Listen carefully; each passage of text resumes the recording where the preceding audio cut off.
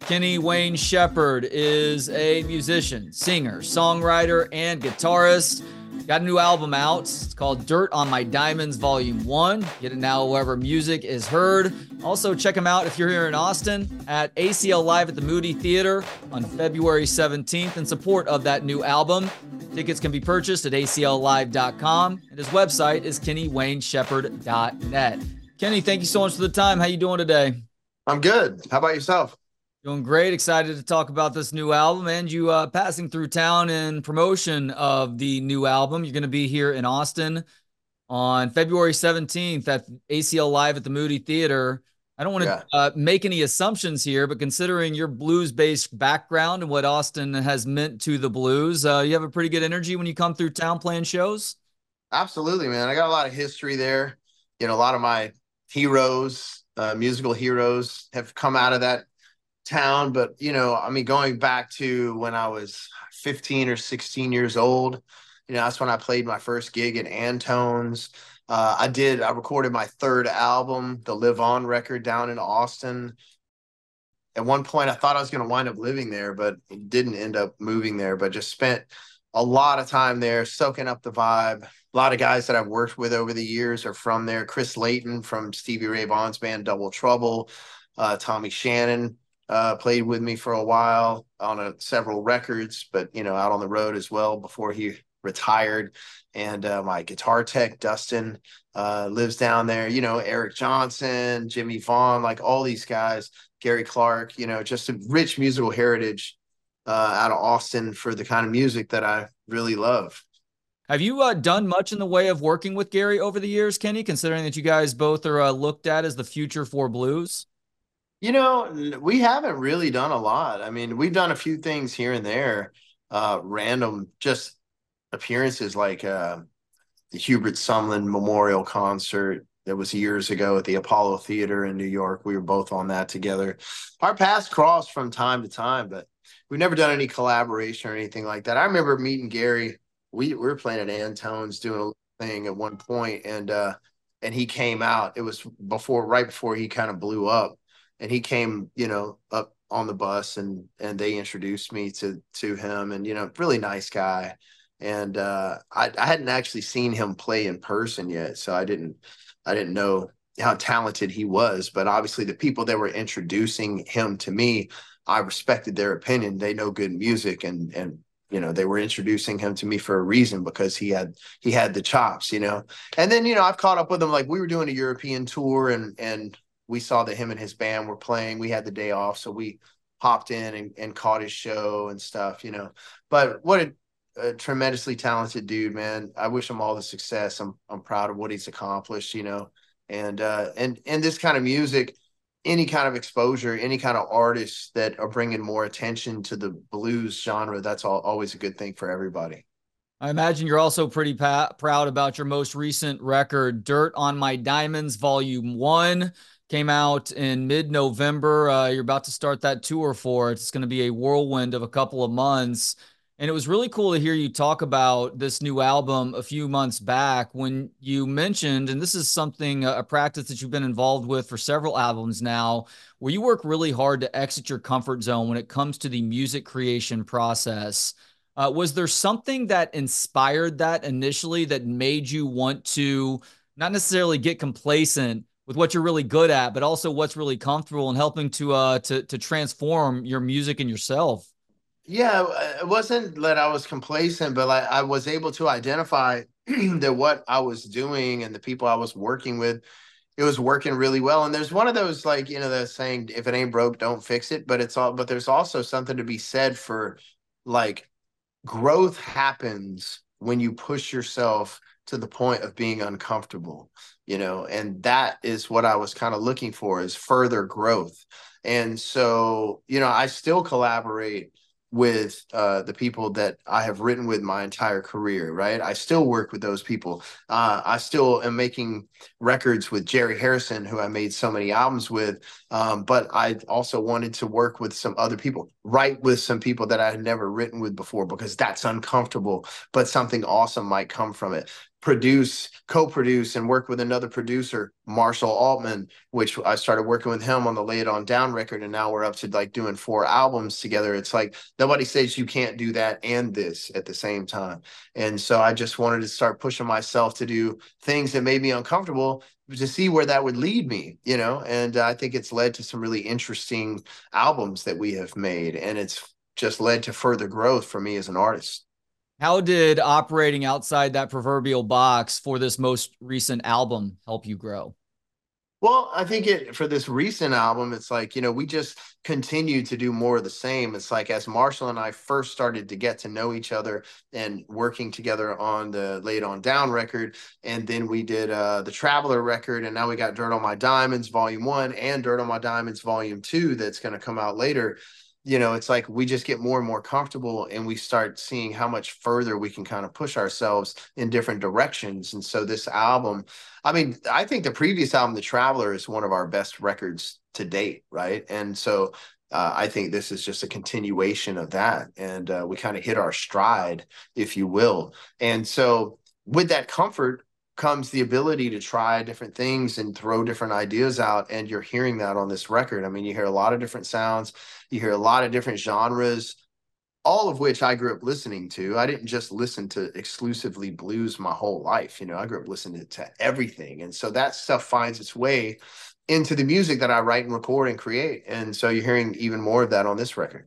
Not that this is the first album where this is recognizable, but you've really grown into your voice over the years too. I mean, you talk about it going back into the mid 1990s when you first really blew up and were getting Grammy nominations. You were, I don't know if afraid is the right word to use, but you didn't do a whole lot of singing on those albums. But over time, that has changed significantly. There was a little bit of nerves, but it was only because what I really was more than afraid is I was able to really take inventory of like what can I do well and what can I not do well. And at that time, I could play guitar beyond my years. You know, I could play guitar. I was a teenager, and people are like wowed because I could play guitar like you know, somebody well beyond my years. But when I opened up my mouth and started to sing, I sounded like a kid. And I mean, there was no getting around that. And that was not the voice. That was not the sound that I heard from my records. The songs that was writing were mature songs. A child's voice didn't belong on that stuff, you know? And since I couldn't sing beyond my years at that point, I didn't have a problem finding somebody that could, because I had standards for my music and we had to meet those standards. So for the first 3 records, somebody else did all the lead vocals. I sang one song on my first album, Ledbetter Heights, very reluctantly. I allowed myself to be talked into that. But I believe if I would have allowed them to talk me into singing all those songs, the album would not have been as successful as it was. And then when the time came that my voice had kind of matured to the point that I felt it was appropriate to hear it on my music, then that's when I started singing. And that was the 4th record. And I've sang to varying degrees moving forward from that album in 2004. And now we've kind of settled into this thing where I sing about half the record and Noah sings about the other half of the record. And we have 2 lead vocalists in the band, which is a really cool thing. Not a lot of people have that luxury of having 2 lead singers in a band. Do you have a favorite song to sing on Dirt on My Diamonds Volume 1? Well, I'm working on it. I mean, the title track, Dirt on My Diamonds, I think that's one of the reasons why we led with that song, is because it has a strong vocal performance. It has all the elements, you know, of the Kenny Wayne Shepherd Band in 2024. It has blues, it has rock, it has a solid vocal, it has searing guitar playing. So you know, that one's going to be fun for sure. Sweet and Low should be fun. You Can't Love Me is nice. You know, it's a nice kind of departure from all that other stuff. So, you know, I'm looking forward. I think we're going to play probably about 4, maybe 5 songs from this record in the live show for this year, which is, you know, half or more than half of the record. So I'm looking forward to see how it all works out. Sometimes you do songs on a record and they work perfectly for an album, but they don't translate live. So some of that'll be trial and error, and we'll see how these songs translate with the audience. Why is that? Why are there certain songs that sound great on a record but just don't work live? Well, because what you need on an album sometimes is just a shift in the mood, right? And so you'll put a song, because you know, albums originally were meant to be, people would buy the whole record and they might hear one song on the radio. They're like, I got to have that song. Well, in order to get that song, you had to buy the whole record. Right. And so then they spent the money on the whole record. So they would sit and listen to the whole record, right? At least once. And so the idea is that you make an album, and the hope is that they're going to listen to the whole thing and from start to finish. And so you're strategic about the order you put the songs in and which songs go on the record so that it flows a certain way. And sometimes you just need a change in the mood to break things up a little bit so that then you can put this other song after that one. And it's not necessarily the song that you need in the live show, because you also have, I mean, we've got 30 years worth of other material that we can fit in as well. So sometimes, you record songs and they might not ever actually make it to the stage, but it was the right thing to do for the album. Yeah, I've got a 9 and 7-year-old right now. I believe you have 6 kids. Is that correct? Yeah. How old is the oldest and how old is the youngest? Between 5 and 16. 5 and 16. My goodness. Good on y'all for going that route. We feel overwhelmed at times with just 2. I don't want to be on playing a person down if we go 3 or beyond. But my 9-year-old daughter is really getting into music right now, and of course she wants the modern technology that people use to listen to music. But I'm like, no, you got to get a Discman. You're going to have to buy albums. You're going to have to learn the value of listening to an album from beginning to end, which she does now. And I think that's really cool to see, because that's a bit of a lost art in this day and age, Kenny. It is, man. It's kind of gone back.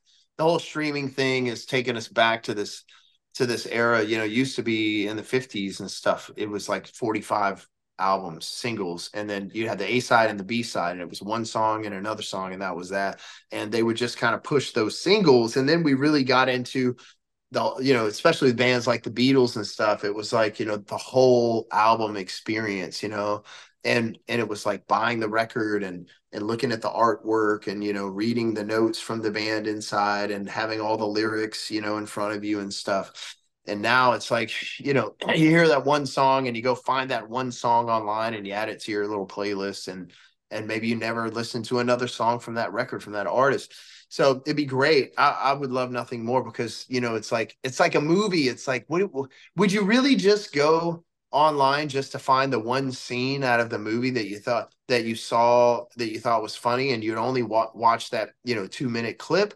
Or do you actually go watch the entire movie from beginning to end and see all the amazing scenes, that they put out there when they put the whole thing together? I mean, that's art, is the full experience. It's not just like, it's not like a sampling of the experience. You want to have the whole experience. That is an incredible analogy for that. I think also about just a literal piece of artwork. It's like you look at one tiny section of that piece of art. It doesn't give you the full effect of what that artist intended. For you, I'm not going to Sophie's Choice you by asking for the number one all time, but what is an album that you just can't help yourself but to listen to beginning to the end once you put it on initially? Oh yeah, that's easy. Well, there's 2 of them that always come to mind. One is the ZZ Top album called Fandango, and it's actually really cool because it's half live performances.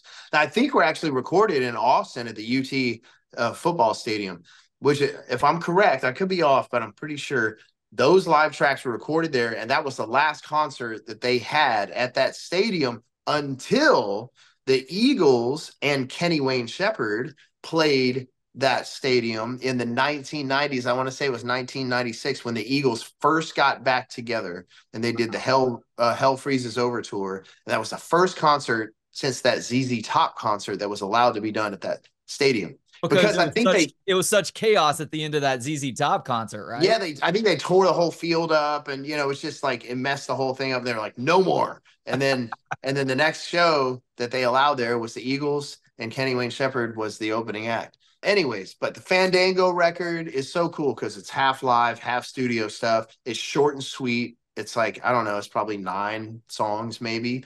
It's not like 16-song record. And it's great. So from beginning to end every time. And then there's a Muddy Waters album that's a little bit longer, but it's called Hard Again. Johnny Winter produced it, played guitar on it, another Texas guy. And one of the greatest Muddy Waters bands, the era of Muddy Waters, it's my absolute favorite, is this era. And so that album, Hard Again, from the first song to the last, every time. I guess fortunately, you're not talking about the 1970s Eagles here, so things were pretty tame by then. But what was it like touring for them? Gosh, it's such an early point in your career as well. Yeah, I graduated high school. My record came out like a few months later, in September of '95. I went out on the road with BB King, and then the Eagles had just gotten back together, and they just started doing some shows in the US. They asked us to open up the show in Austin, and that was kind of like a trial run, I guess, for us to do their European tour. So we ended up opening up for the Eagles on their entire European tour that year. So I think it was 1996 by the time that all came together. So yeah, I mean, I was fresh out of high school, dude. I'm playing for like 80,000 people opening up for the Eagles. It was pretty incredible. Was it nerve wracking at all? I would assume so, but then again, I don't have ice water in my veins like you do. I don't know. I can't really remember, but I feel like there was a certain amount of naivety. I was like so young that I kind of didn't realize the full magnitude of what I had stepped into. So I just went out and did my thing. Hmm. So this new album has been described as pretty optimistic, a positive album, which isn't always the case with the blues necessarily. But those two things aren't exclusive; they shouldn't be exclusive to one another. Is that how you guys set out to write this album, to have something that was a little bit more on the positive side? Well, for a long time, that's been my deal. It's like I just, there's a couple different difficult songs on this. Like "Ease My Mind," the last song on this record, is kind of a down and dirty back alley blues song. Gritty song, yeah, I love that one. Yeah, and then there's also "You Can't Love Me," but if you listen to the music, the music makes you feel good, but the actual message is pretty heavy Hmm. and pretty deep. But ultimately, man, I set out a while ago, especially when I started having kids. It's like I just realized, man, music is a powerful thing. You think about it, like athletes, guys that are getting ready to go to war in the boxing ring, or like listening to headphones, and they're using that music to like get them amped up. Football players, basketball players, people that are about to go to battle, you know what I mean, for the next like several hours. They're using this music to like hype them up. I mean, music can change your mood, it can change your day, it changes your actions, your attitude, everything. And so that's powerful, man. So I realized that. And there's so much negativity in the world, and there's so much negativity in a lot of music nowadays, that I'm just like, you know what? I just want to be a part of something positive, right? I want to sound cheesy, but it's like, if you listen to my music, I want you to come away from it feeling good.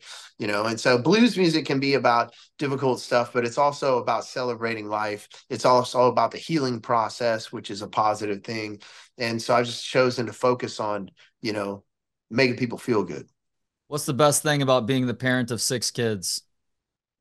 Oh, wow, man. Well, being a parent in general, doesn't matter how many kids you have, is an incredible thing. And it's also like one of the biggest learning experiences of your entire life, man. Teaches you the true definition of like selflessness and powerlessness, and just like as they get older, and what it's like to have to like love somebody so much, but allow them to be free to live their own life and make their own mistakes, and you can't protect them from everything. And it's also like a mirror, and you get to relive like so many of your own childhood moments. It's like my kid will be doing something, and I'll notice it, and it just takes me back to being that age doing the same exact thing. And so it brings back all these childhood memories. So you kind of get to relive your own childhood to a certain degree. So the whole experience is pretty profound. There are a lot of answers for this next question, Kenny, but what's the hardest thing about parenting kids in 2024? Because holy cow, are there Oh, landmines all over the place? no, two things. It all is lumped into one, and it's the internet. Yeah. That is the most difficult thing as a parent. Absolutely. It's the number one problem causer, I believe. It's like, but video games and social media. Social media is, on one hand, like if you're an artist, it's a great tool, man. It's like one of the greatest tools, because you can go direct to your customer, where before you needed a record company or somebody with much more resources than you to kind of get the word out. So in that regard, it's a great thing. But like, for the social fabric of this country and our children and their mental health and their well-being, it's horrible. I mean, it's like all these filters that like people try and make themselves look a certain way, that's not real. It's like it's forcing young people to believe that they have to obtain this unobtainable level of perfection in order to be considered good. or loved or appreciated or worthy. And it's like, it's total BS. And just like I don't know, there's just so many negative things to social media and the internet. And you got to really, we try and protect our kids from it as much as possible. Yeah, we try that too. It's very much an uphill battle, especially when you send them to a school and half their day is staring at a screen, supposedly learning something. But if you can do it right, you can raise these little humans, soon to be bigger humans, who are capable of being present and have face to face, human to human interactions. That is going to put them at a major advantage at some point. Not that that's why I'm doing it necessarily, but I also see how many kids can't operate without a screen in their hand or something that they're looking at all times, whether you're talking about just hanging out in the car, at a swimming pool, or at a social gathering. It's really sad. It is really Yeah. sad, but fortunately, Well, there are a lot of people keen to that who are fighting against it. I think that ultimately, as a parent, you just have to ask yourself, who do you want raising your kids? Do you want to be the one that's raising your children, or do you want the internet to be raising your children? Because, and the moment they get a phone or something like that, or an iPad, and they have unfeathered access to that, then it's like the internet is answering all their questions. They want to know, hey, instead of coming to you and say, hey, mommy, how does this work? Or what does this mean? Or, is this a good thing or a bad thing? They just go online and it's whatever random, sub forum that they stumble upon, or website, or, social media influencer spouting their opinions about things. That's the ideas that then your kids start to take on. And so it's taken the whole, like, peer pressure and influence, peer influencing to a whole nother level. So anyways, I don't criticize anybody for raising their family the way they feel is appropriate. But for me and my family, we've tried to do our best to, limit that stuff as much as possible, because once you go there, there's no going back. It's like, it's a really hard thing to take all that stuff back once they've been exposed to it. Talk to a lot of parents who have a ton of regret because they weren't cognizant enough in the moment, but it's hard to blame them because we were told and taught that this was the future and get with the times or get left behind. But that's turning out not to be the case, unfortunately. Wow, what an enjoyable conversation this was with Kenny Wayne Shepherd. Check out the new album, Dirt on My Diamonds, Volume 1. Volume 2 will be coming at some point later this year. Also, if you're here in Austin, he's performing ACL Live at the Moody Theater on February 17th. Tickets at acllive.com. Also, check out his website, kennywayneshepherd.net. Kenny, really enjoyed this conversation. Thank you so much for the time today. Appreciate it. Thank you. Thanks to Gentleman Jesus for the intro and outro music. Hear more of his work at gentlemanjesus.com. Thanks to you for hanging out. For more of the show and to connect on social media, visit booksonpod.com. Talk to you next time on Books on Pod.